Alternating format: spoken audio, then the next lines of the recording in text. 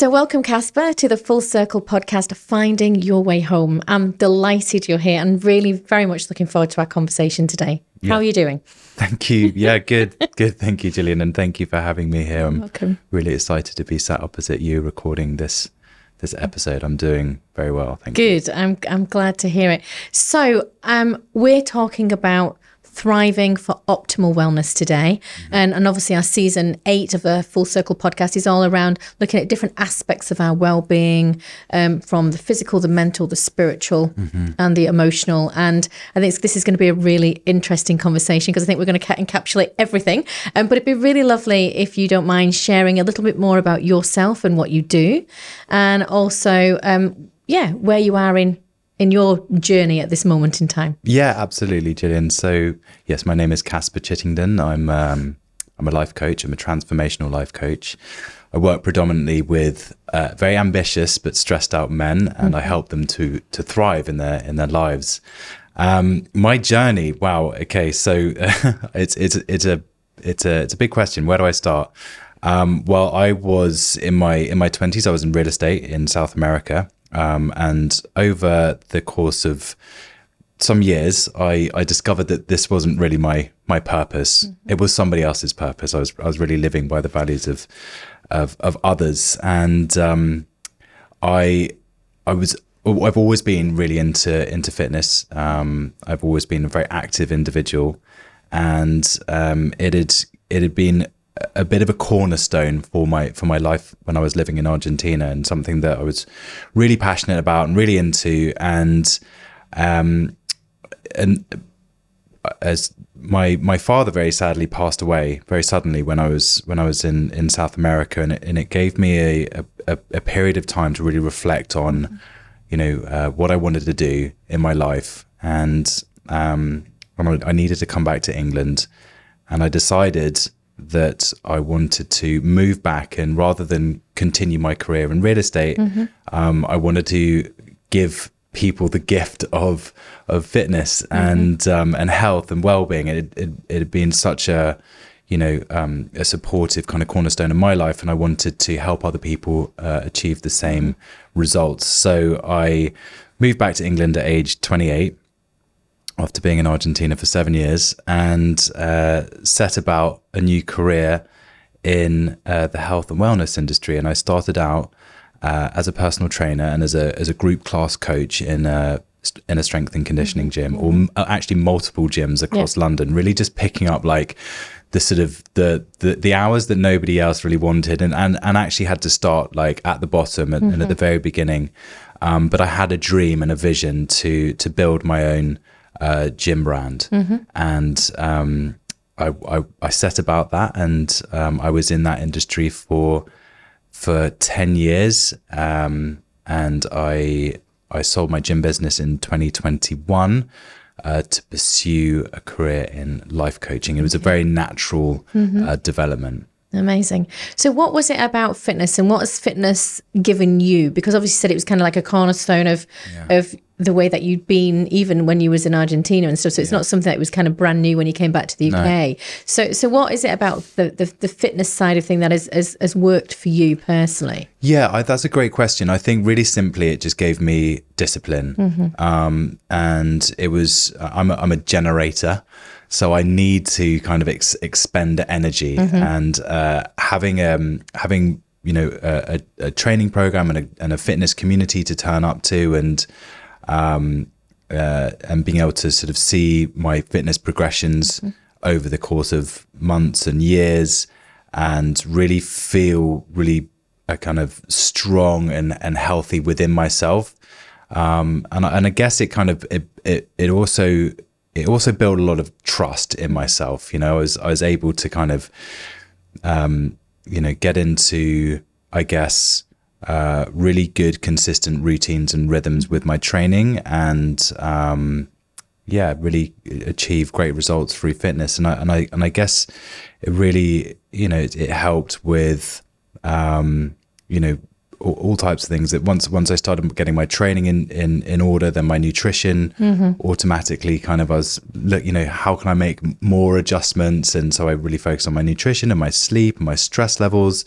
And from there it kind of went from being a kind of a quite a lazy 24-year-old. I remember actually very clearly I was sat on a sofa in my apartment in Argentina. I think I was had a few beer bottles by my side and picking crisp crumbs out of my belly button, and thought, something's gonna have to change here. I can't kind of keep this going forward. So I committed to fitness, and it just changed everything for me. I really, like, my energy levels felt different.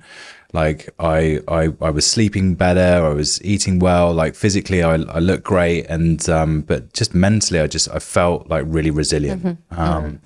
And it was a huge shift. Yeah, and I can completely relate to that, having somebody who needs to do exercise on a regular basis, and that sometimes might be like through yoga or something a little bit more gentle, but actually doing something physical every day really is important to me. And I would agree with the whole kind of resilience piece and the mindset. I just think it gives a different dimension to how we feel about our experiences and how we show up in the world, I suppose. Absolutely, yeah. So obviously you then set up your brand. So I'm keen to understand a little bit more around the whole, not to go into too much detail, but how did, when you look back on that time, how does it feel now? Now that, you've obviously sold it and it's been successful, but how did it feel to you kind of going through that process? It was wonderful. I mean, it was challenging. It was hard. But I really had this vision in my mind of what I wanted to create, and a drive. I knew, it's weird. Once we signed the lease to the property that we ended up establishing our first, gym location, our first facility. I'd had this vision of what that might look like, and it was weirdly close to actually how that property, the property that we ended up choosing, it was very similar to kind of what I'd had imagined. And it was challenging. It was hard, but it was very exciting, and there was lots of learning through failure. And I was really fortunate enough to have two wonderful business partners who were professional golf players and golf coaches turned strength and conditioning coaches. So I felt like in really, really good hands with these two coaches as business partners, and myself coming from a real estate background, and had some business skills, I guess. And so setting up the facility was a lot of fun. We pretty much built it ourselves. We really we laid the floor ourselves. We painted the place. We built the front desk. We had a member of ours who was a carpenter. He helped us build the bathrooms, and it was very much like we pretty much built this thing with our own, sweat, blood, and tears. There were some stressful times. I'm sure there was. And it was a real passion project. And what was fantastic is that we had set up this gym. It's very class based, and this amazing community as well, which kind of came with that. So in this very kind of busy phonetic city of London, people are kind of coming and going a lot. It's very transient, and we had this amazing facility that everybody knew each other's names. It was we had very much like a club feel. We did a lot of kind of member events as well. Especially in the summer, a lot of barbecues and bring your friend days, and it was really, really fun place to be and a fun place to work, and very proud of what we created there. But we were really kind of swimming against the tide, in a world of more is better. Yeah. And I can remember, I'm not going to actually name the gym because that just wouldn't be right, but it was a big London-based gym. I think they have maybe 4 or 5 locations across London. They had really pushed a promotion around this class that you had to sign a waiver to attend, and they had a defibrillator at the side of the gym, and when we're looking at individuals who are highly stressed out, corporate lawyers, for example, whose days are, very busy, very long, and it's a lot of doing, and then to show up at a class and to be pushed to their physical limit maybe 3 or 4 times in a week is actually not healthy. Yep. So we were, we were very keen on giving people the right type of training to support the lives they were living. And this was often like not the go hard or go home vibe that most people kind of think that is good for them. And actually just really kind of educating people on like what good quality training looks like, and what sustainable training should be, and how your exercise and your basically your lifestyle guidelines, how you can kind of piece things together in order to support the way that you're living. Absolutely. Because I'm a firm believer that I don't think one size fits all. And obviously I've done a lot of I do a lot of Ayurvedic living kind of work, and one of the key kind of pillars of successful living is physical exercise. But it's about knowing what your body is capable of doing. It's about not pushing it too much. It's about, but also getting that combination between strength, obviously, between your cardio and then that kind of more gentle stretch kind of movement. And for me, I think we all work very differently, don't we? So I can totally understand some of those thoughts there. So what happened then? So obviously you then decided that you wanted to become a life coach.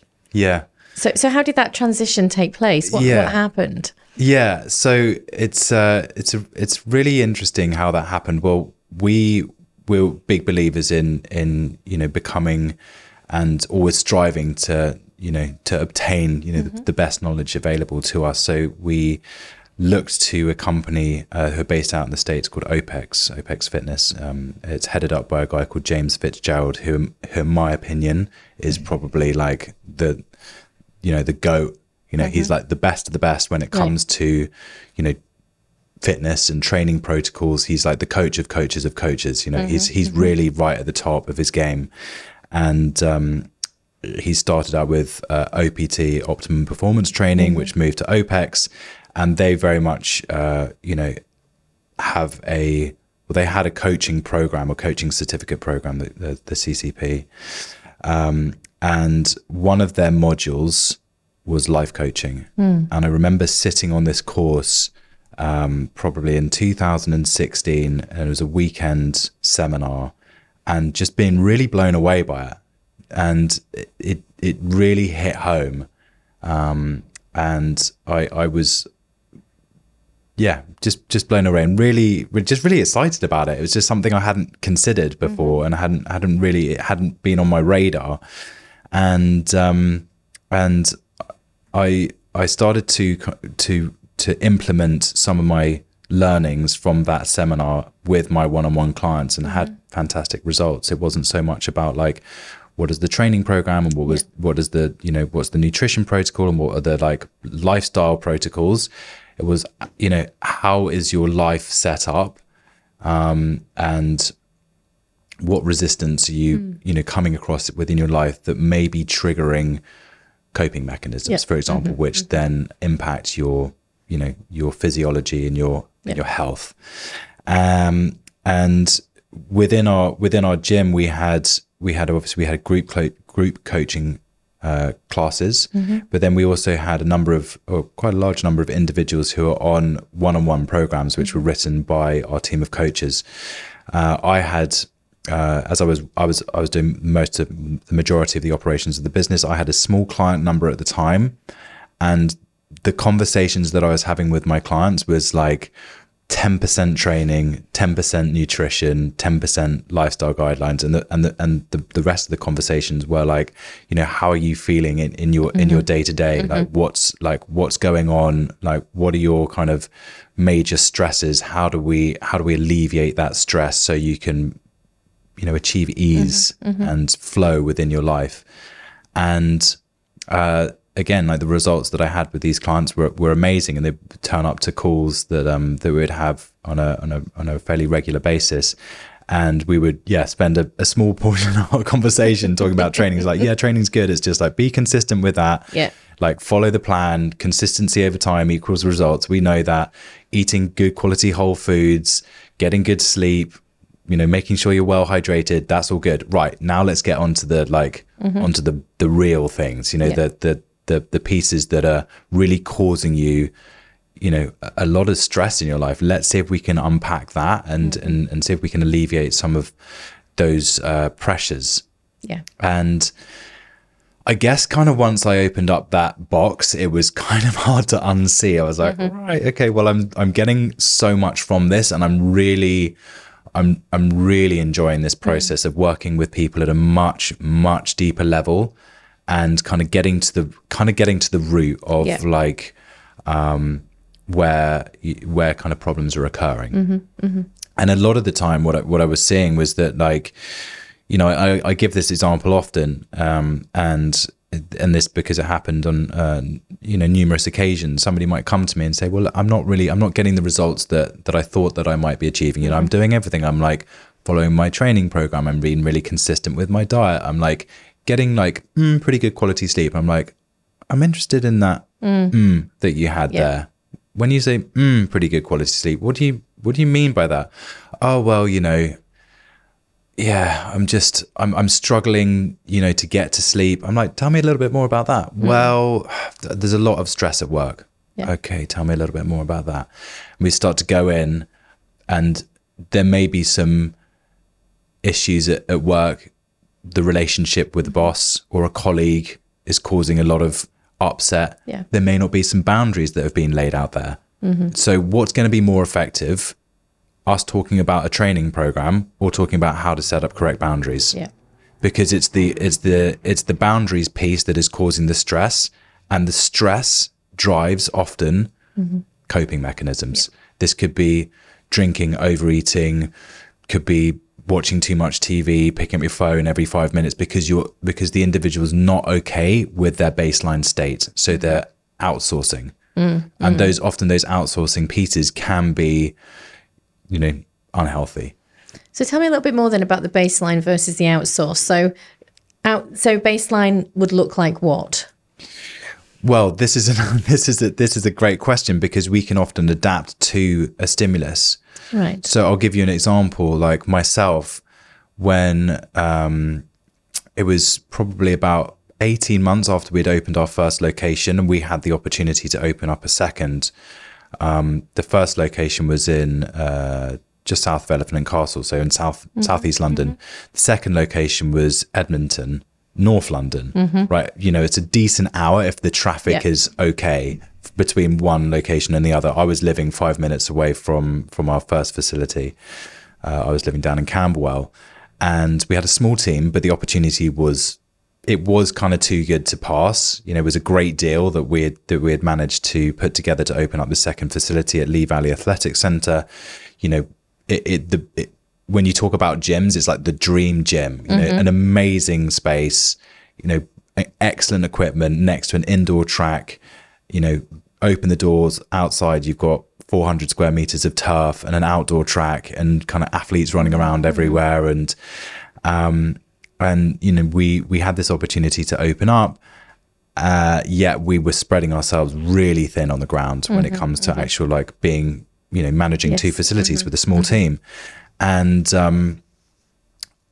over time, I knew that it was going to be tough, but over time I had sort of adapted to the grind to a point where it kind of became my baseline state. I was like, oh, this is my new kind of normal. We'd sort of slept walked into this state.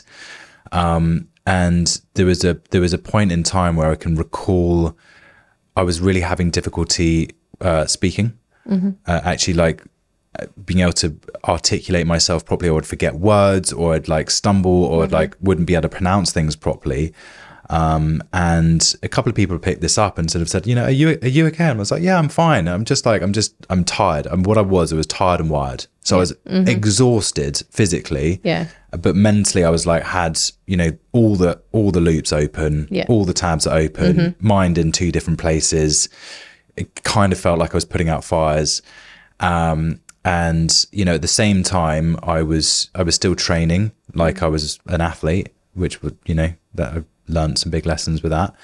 And so my inner state I'd adapted to it, right? But it which is this kind of kind of human, our ability to adapt to these states is quite remarkable.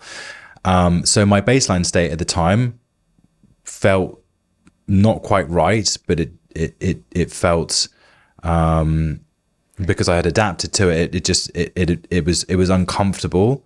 But you were surviving though, right? I was in survival mode very much, but I got very used to it. Yeah. So it was very hard to know kind of like where I was at. And that was actually the kind of a real big turning point for me in terms of like how I viewed like holistic health. You know, I just pushed myself and pushed, and I'd been at this belief of like more is better, you know, hard work pays off. And you know, I just thought I could outwork and outtrain anybody. I was like, I'm resilient. I can just take on more. And finally it sort of snapped. And because it's interesting though, just hearing that, because I think that's a common theme, that our thing that we can all kind of trap, that we can all fall into, because I think when we are stretched to our max, when we are surviving in that sense where you're just doing all the time, I think we can take on more. And the mind's got that great skill, isn't it, to say, yeah, keep going, it's fine, keep going. And then you realize, oh, hang on a minute, actually. Yeah. I can't. And sometimes we can catch it before it's too late. And other times we cross over and it's too late. Yeah. And I'm assuming that leads then to burnout and physical as well as emotional fatigue and a range of other different things. Yeah, absolutely, Gillian. And I just for your listeners, just to make sure the timeline is correct here, it's like this happened very early on. Yes. You know, it was literally we opened up one facility and it was probably 12 months in, we opened up our second, and this period of burnout was the kind of the catalyst for this holistic approach that then I adopted. Yeah, sure. And then started going down the life coaching path. I very much learned from my own experience.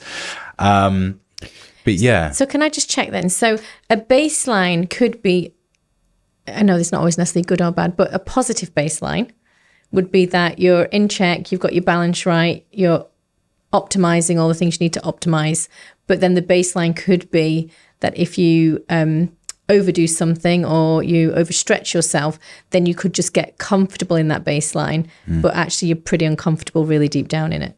Yeah, that's a good way. It's a good way to put it. I think that growth essentially is about, you know, if we look at a training program, it's about exposing ourselves to a small piece of stress and then resting and adapting. Right. But if we're constantly exposing ourselves to stress with no rest, then something breaks. Yeah, that makes sense. So that's, I guess, like the best way to put it. So a training program over time is periodized. So you're constantly pushing the stimulus and getting it and adapting to the stimulus, and then slowly continuing to push with some built-in rest periods for adaptation. Yeah.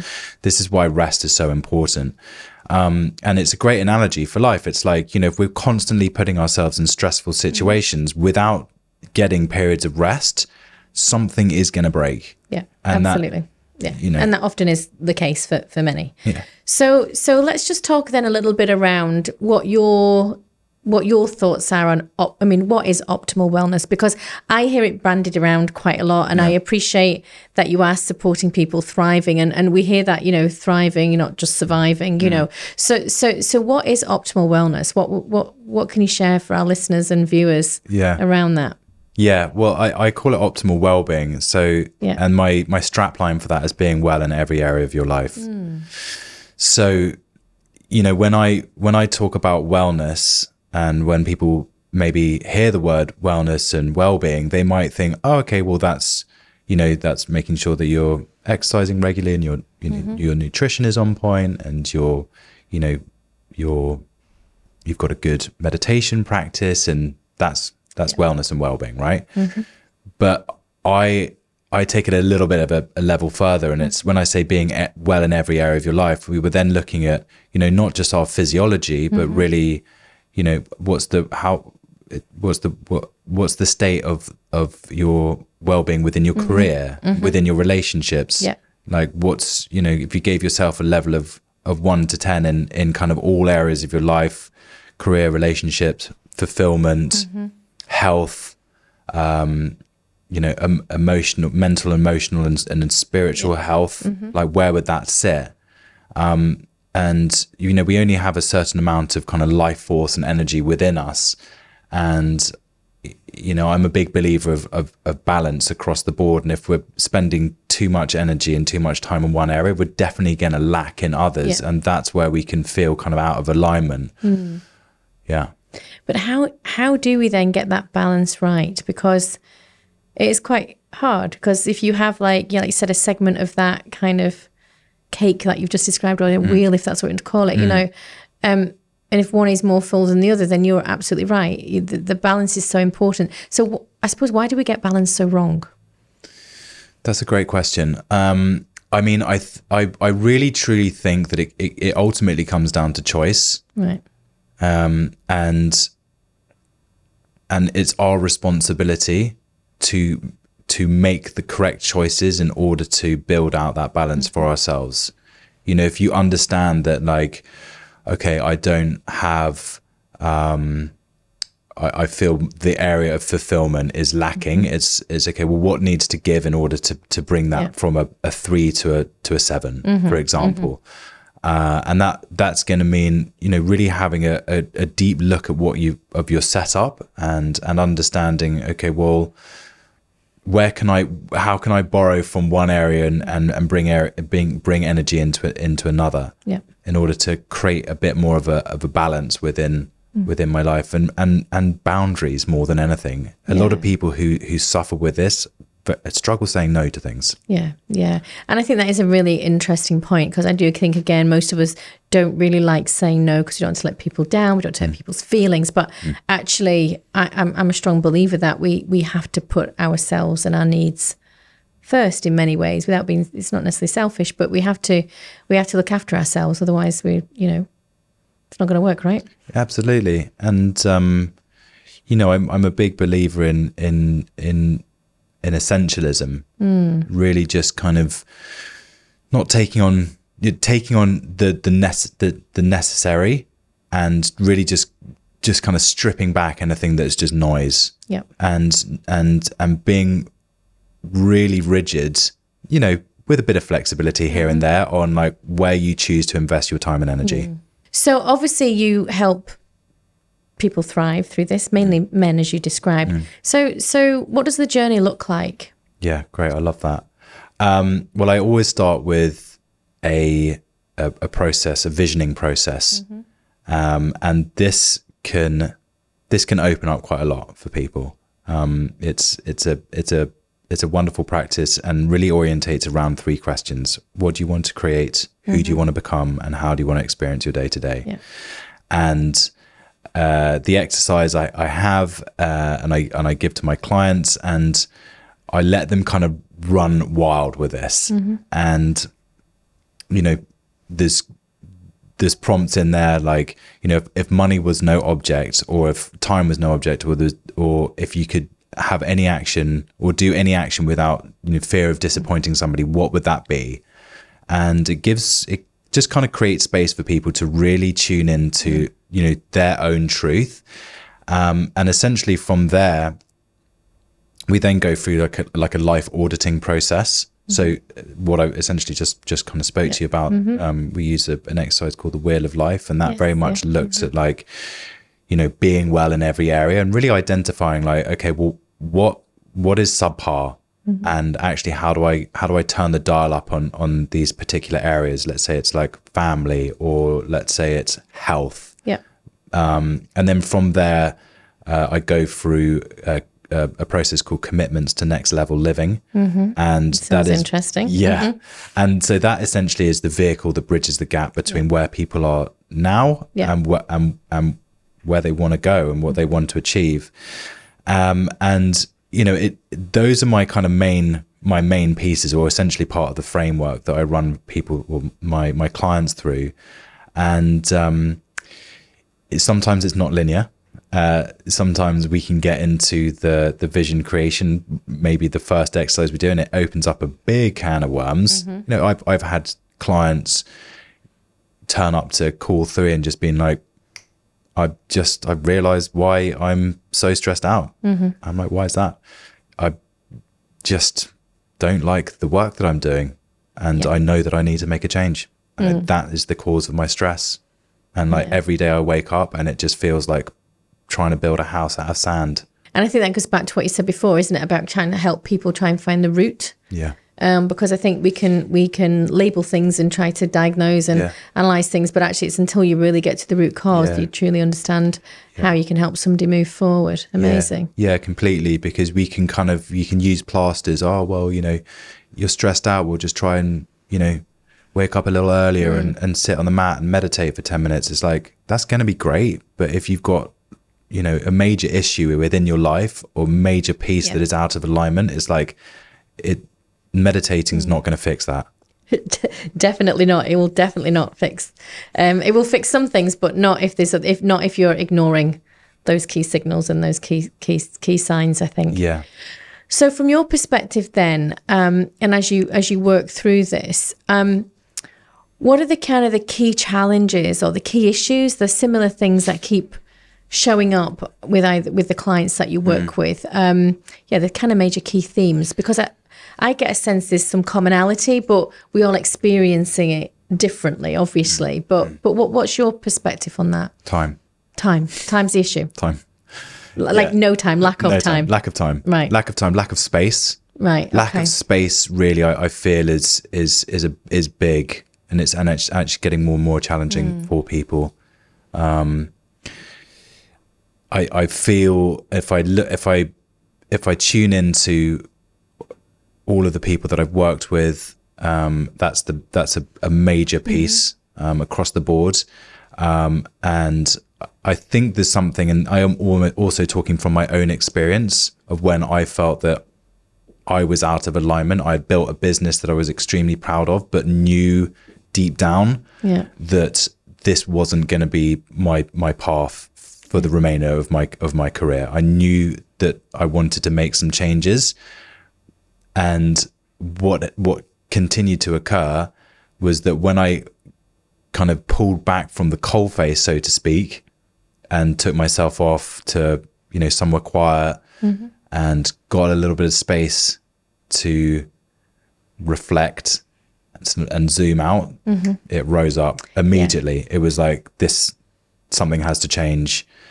But when I returned to my business, it's like, okay, it's all on again. Yeah. And you're answering calls, and you're wearing all the different hats that you have to wear when you're operating a business. And those thoughts and those realizations, they just get pushed back down again. Yeah. And then it's kind of like this. It's like a rumbling static in the background. It's not front and center. Yeah. And so I really feel that it's this lack of space that we give to ourselves to ask the big questions. Am I on purpose? Is this fulfilling? Yeah.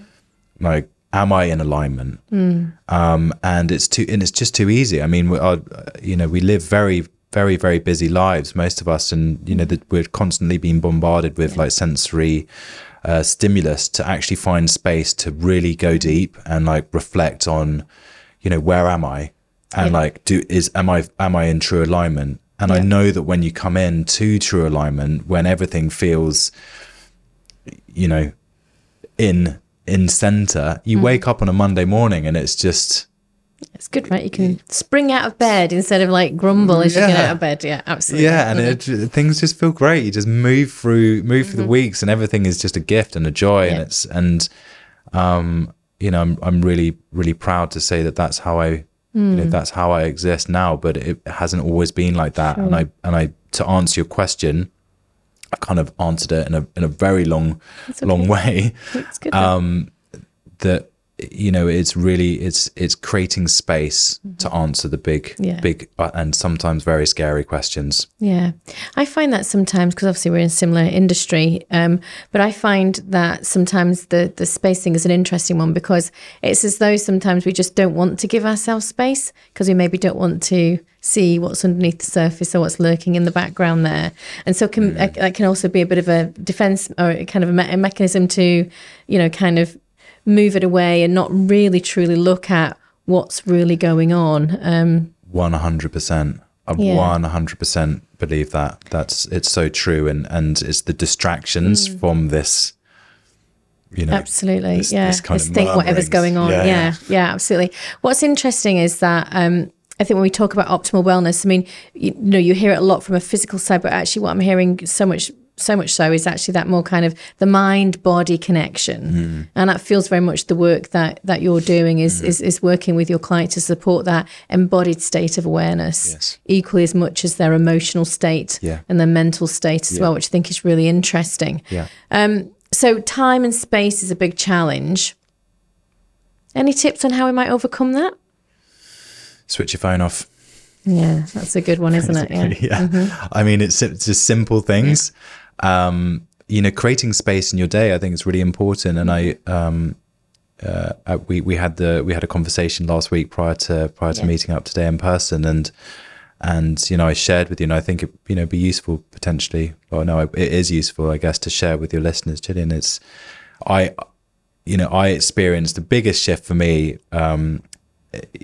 Happened about 5 or 6 years ago. About this time, maybe 5 or 6 years ago, I remember it was coming into autumn, or we were in autumn, and I wanted to kind of replicate or kind of manipulate the sort of circadian rhythm slightly.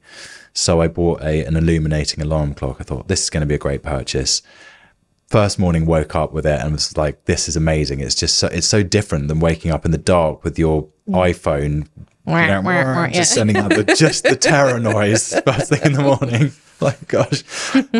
And that used to happen. I'd pick up my phone and thumble around and be like, okay, switch the alarm off. Now I have my phone in my hand. Yeah. Mm-hmm. And it's just this kind of automatic process happens where I'm heading straight to my emails or straight to my WhatsApps, and I'm automatically put in like go mode immediately.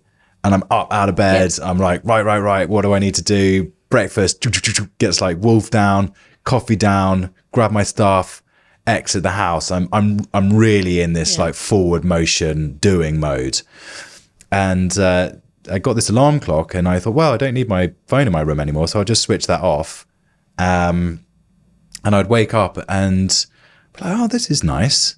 This is really nice. I get to kind of create a bit of space in my day, and okay, now I'm going to put in some mindfulness practices, and even just like sat on the sofa and just checking in with myself. Like, is there tension?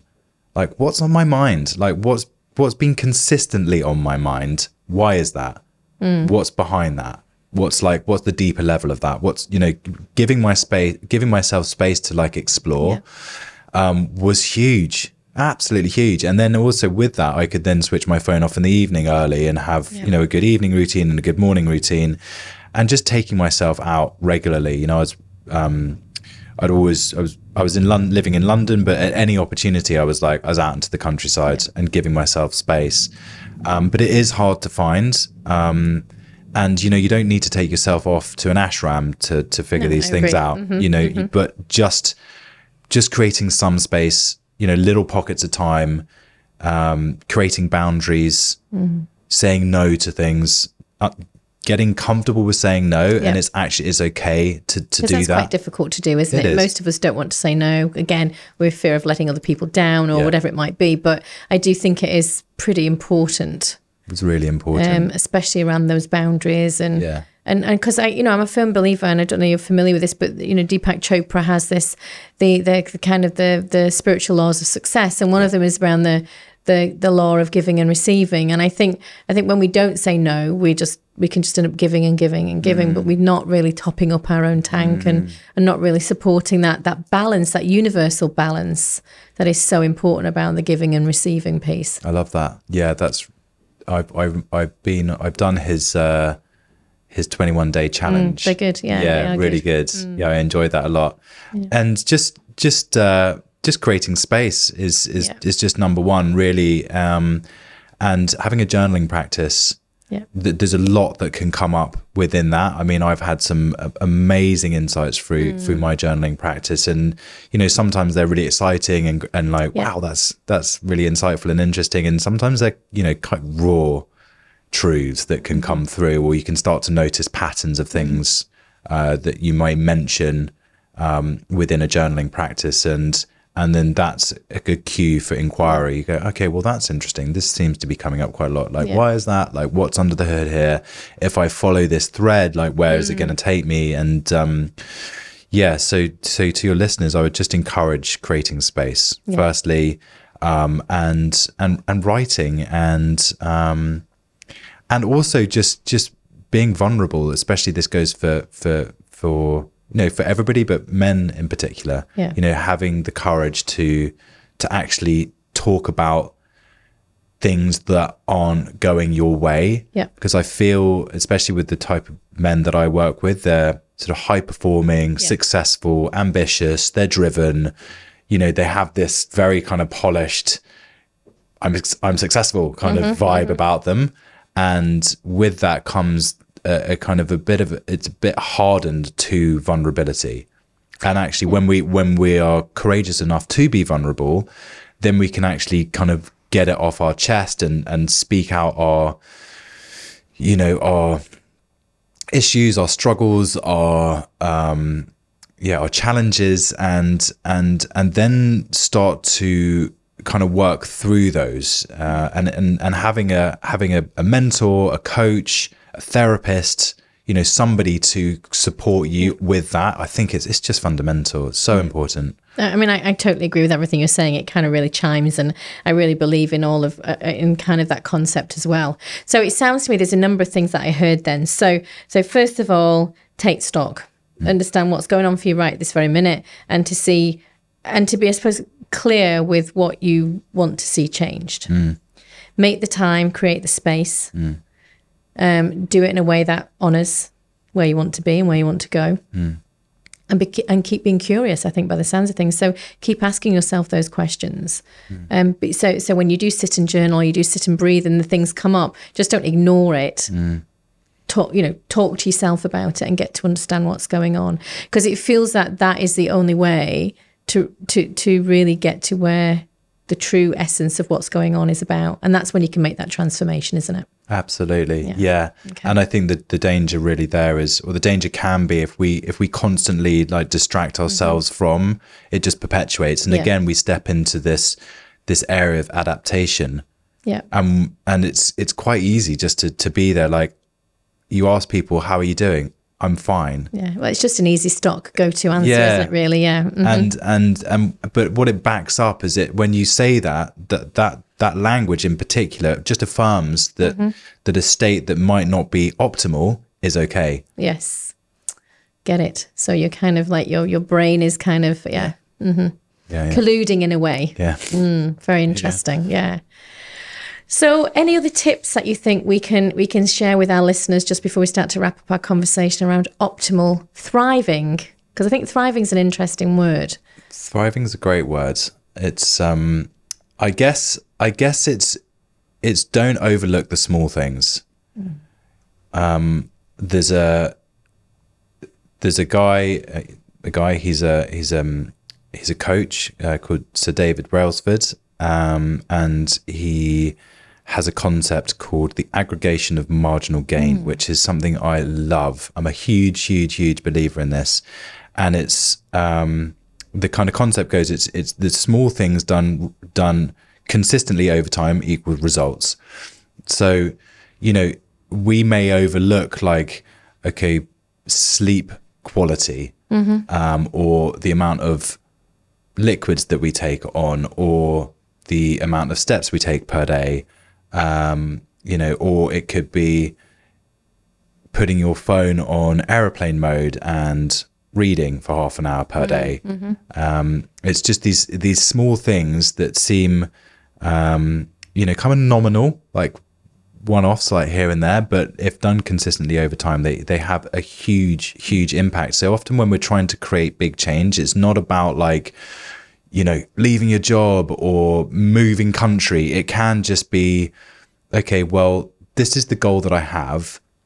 And I know that in order to get there, some change needs to occur, but what can I commit to today that I know that I can do tomorrow? That I can do tomorrow. And I'm not just going to do for 3 days and then just kind of fall off because it's bitten off more than I can chew. Exactly. But it also goes the other way. So you've got your aggregation of marginal gain, but then you also think, well, if I'm, on my phone, at 10 p.m. at night scrolling on the gram, the aggregation of that bad habit over time is going to have, a compounding effect. So it's just knowing that it goes both ways. So I suppose it's establishing then, isn't it, that what's work from, I would say, a healthy habit, perhaps more than a non-healthy habit. I don't want to say good or bad, because I know some people might decide to look at Instagram or something for just to kind of just give them a moment away from their desk or something like that. So, but it feels to me that if you are building those regular habits, those ones that are actually working for you, they're giving you something which is making you feel healthier, happier, more content, maybe get some more peace and stillness maybe when we might need it, versus those that might aggravate it even more. Is that kind of what you're saying? Yeah, exactly. And I mentioned earlier about the commitments. Yeah. It's the commitments, they are the bridge gapper. I guess that's the way you call it. They bridge the gap between where you are now and where you want to be. Yeah. And those commitments don't have to be huge. Small. They can just be small. They're just done regularly over time. And it's about just enjoying the process, really. I think that once you kind of know the direction that you want to go in, without the goals, without that vision, without the North Star, it's like, okay, well, which direction are we going in? When you have that, and then you have commitments that are in line with that, then it's just, just wake up and be like, well, what am I committing to today? I'm committing to moving regularly. I am committing to journaling. I am committing to creating space for myself. I'm committed to, fill in the blank, because I know that over time, if I'm true to these commitments, it is going to yield really powerful results. Couldn't agree more. And I think that's a perfect way to conclude our conversation. Thank you so much. It's been really enlightening and really interesting to hear your perspective and how you've journeyed yourself through this, but how now you're offering this to your clients and to really support them through the changes that they need to make as well. What a great conversation. Thank you. Yeah, thank you, Chittenden. So before we go though, where can people get hold of you? Yeah, and thank you, Chittenden, as well for having me. I've really enjoyed this conversation. Yeah, I can be found on my website, which is www.coachingwithcaspar. That's Caspar with an AR.com. My Instagram handle, which is the same, Coaching with Caspar. And I have a newsletter that I send out every other week. Well, I try to send out every other week. Sometimes I miss a week. And that's Coaching with Caspar /optimal wellbeing. And that's really just my kind of musings and my insights on how to be well in every area of your life. Amazing. Well, there you go, listeners. You know where to find Caspar and all his top tips and ideas to sustain and maintain your optimal well-being. So thank you so much. That was awesome. Thanks. Thank you, Gillian. Well, I really enjoyed my conversation with Caspar. I liked how he incorporated looking at all aspects of our life to try and find optimal well-being through thriving and taking time and stepping back from your day-to-day just to make time to understand what it is that you need to change, what it is that you need to commit to create that optimal approach to your well-being. Simple things like maybe switching off your phone, taking some time to journal, taking some time to reflect, and just take that moment, that pause just for yourself throughout your day. Feels like it's a really important part to honoring who you really are. What's interesting is that when we think about optimal wellness, it can immediately go to that we have to be athletic, that we have to be down at the gym, we have to be running, we have to be doing these high octane activities. But actually, through the conversation with Caspar, it became really apparent to me that if you don't understand the root cause, the reason why you're doing things, those maybe habits that are not working well for you versus those habits that are working well for you, if you don't get to the root cause, then how can you understand how you need to get from A to B? So I really enjoyed the conversation, and Caspar shared some great tips of how he works with his clients, but also his own journey as well. And I hope you enjoyed the conversation as much as I did.